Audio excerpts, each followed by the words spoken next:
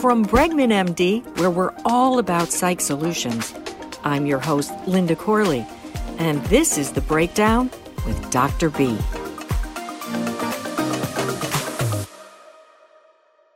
Babies born around March 2020 have only known a world gripped in the pandemic.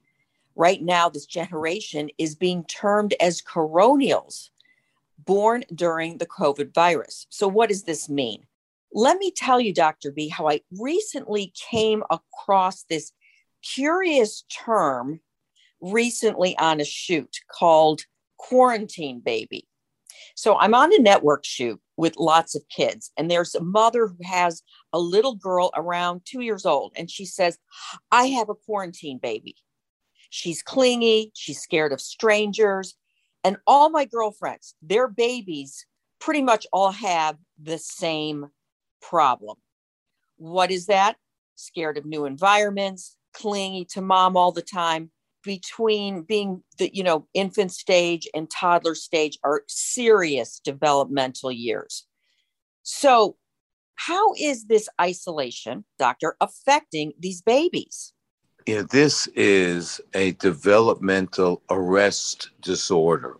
So one of the things that happens in normal development is something that we call stranger anxiety. And when does it occur? Stranger anxiety develops kind of slowly. It starts to appear around the 4 months with the infants. They look like, that different caregivers are like strangers. In fact, there's like a difference between in their interactions with the caregivers and the strangers. Stranger anxiety is a normal part of childhood cognitive development. We usually see it also around 8 months, 9 months. It lasts into the second year. And that's how we also evolve into separation anxiety, which you and I will talk about. Okay? Right. So from what I've read, during the first year, the brain of a baby doubles in size. And so the experiences that you're talking about with other people, strangers, is really important for them developmentally and all sorts of experiences. So what happens when a baby doesn't experience life outside the house? Now, this is what we're talking about at this time is, look, we have a plague, we have a pandemic. Mommies aren't getting together doing all their little groups, and good groups with, their friends, with their babies. They all got together. A lot of us went through all this with our kids. They can't do that. So what happens is that the baby only recognizes with their eyes and their mouth, okay, in the caretaker's mouth, these particular people, like the parents or maybe from very close relatives, but there haven't been others introduced. So what happens is the baby doesn't learn to experience others other than these direct caretakers. What happens is it translates into a problem with separation anxiety, as we move on, 2, 3, 4 years of age. And then it moves on to all the transitions that people have, the kids have, going to school for first day. I mean, all the kids get from kindergarten to graduate school, because now the kids are going back to school. They're all affected. They got to meet strangers. And it's a major deal about how the people interact. What about parental stress? Okay. It's hard enough to have a baby, especially the first child. Now the parent is working at home, right? Baby is there, not getting help from grandparents because grandparents can't come over. What about parental stress? How does the baby inherit that stress? Anybody who's seen babies lately who suffered from having this arrest with the stranger anxiety, take a look at their first birthdays. It's all over the internet. You could see it, okay? There's pictures of it. There's descriptions of it. And what happens is the babies, they have the first birthday, which is a big monumental task, a milestone. And then maybe you have a limited number of people coming over. What we've seen over and over again with these babies is they don't recognize these people, although they're nice to them. They bring them toys, they cuddle them. The kids become inconsolable. They're freaking out. They're clinging to their parents. They can't be calmed. Let's go deeper into this. What about if the child is a little older? So you've mentioned social skills of this baby is not normal. What about language delay? Do we notice that the child is not among groups the same age? They're not speaking, perhaps. Am I wrong about this? Are they at the same developmental stage? And let me stop here. This doesn't happen to all children in the pandemic. This is just a phenomenon that you're noticing. There are cognitive deficits by not being able to go through developmental stages at the right time and negotiating them properly. In other words, and throughout my whole career, I was always like so upset that such important things are laid down in the beginning, and all of us humans have nothing to do with it. Okay, so if you didn't really negotiate each of the developmental phases, especially early on, then this is when the pathology is seen, and later pathology that we see in different ways. The kids can't go to school. They feel awkward. They don't socialize as much. Their cognitive functions are diminished. What we're talking about here is so important in our children's development that we really got to take a look at this right now. So how can they monitor? How can parents, especially new parents, monitor the development of their young child? And what can they do if they feel like little Johnny is a little slow to speak?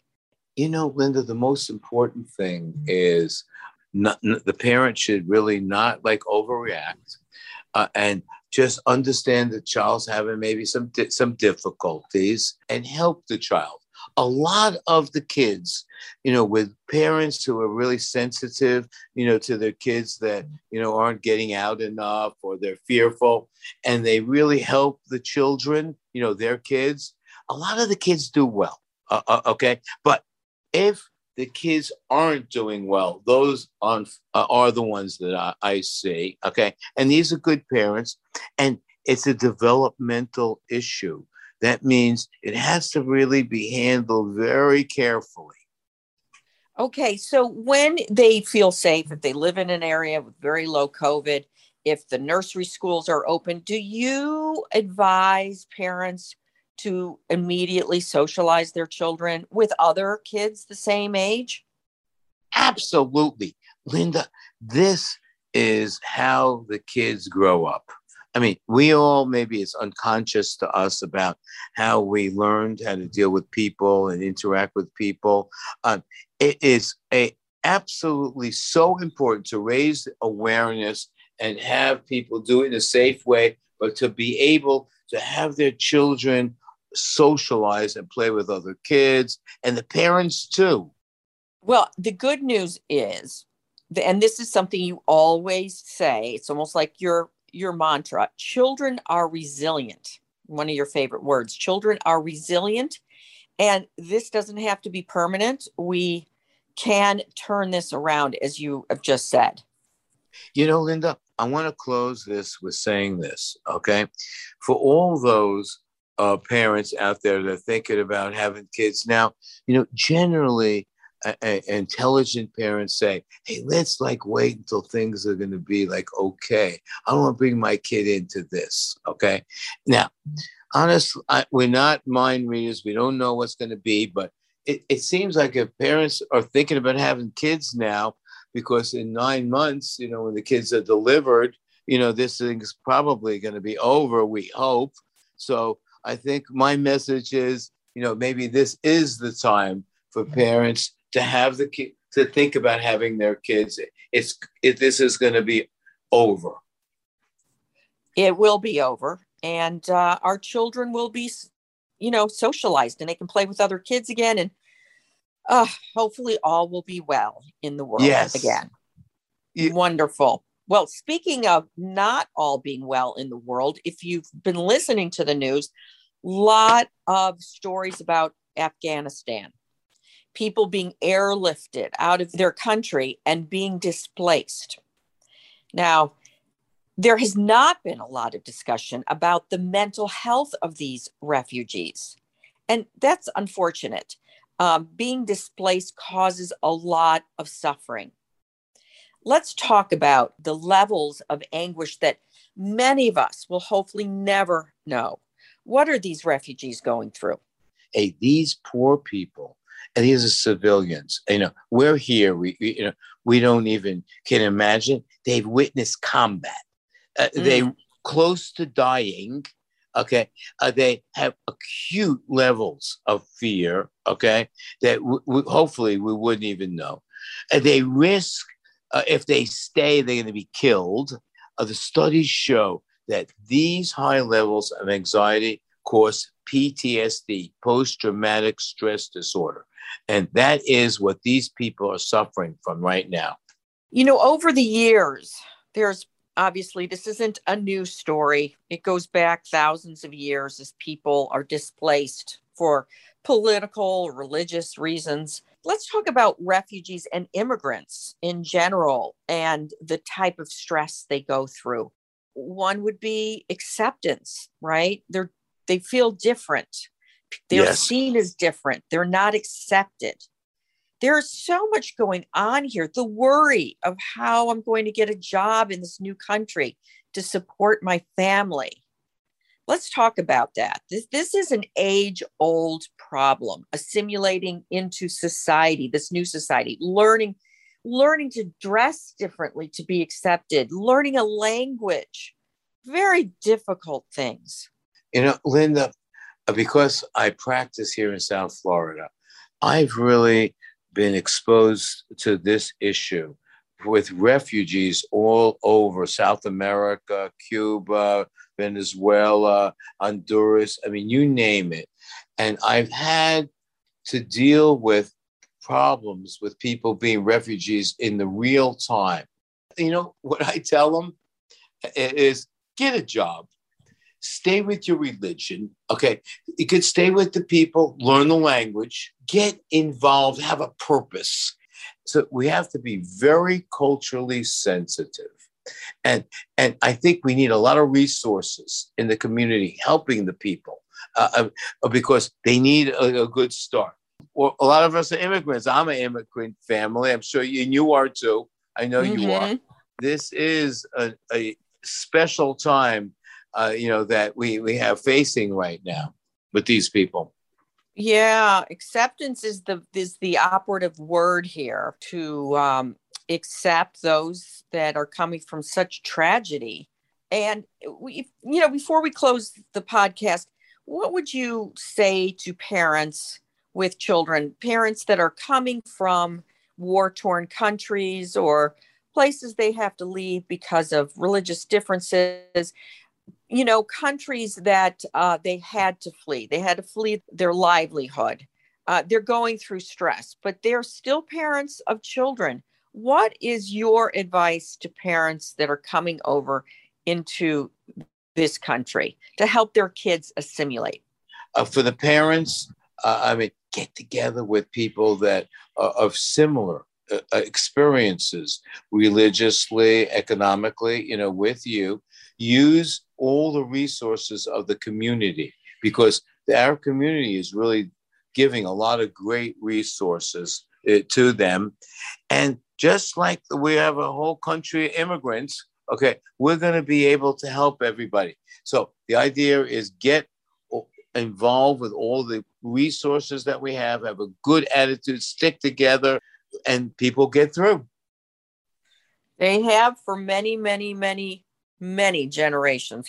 You and I, as descendants of immigrants, of course, we're lucky because it's been generationally, we've been able to assimilate and achieve more things. But look what we have done, and others do the same. Now is the time for us to really embrace these people and help them. Yep. Compassion is the key word here. Yes, I agree.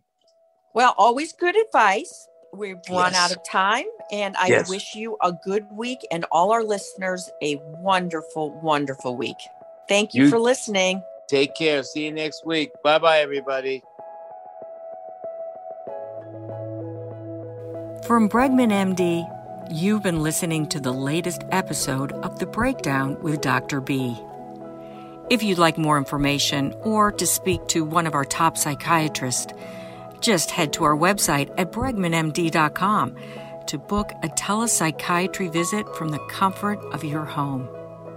Hope you've enjoyed our latest podcast. Catch you next time.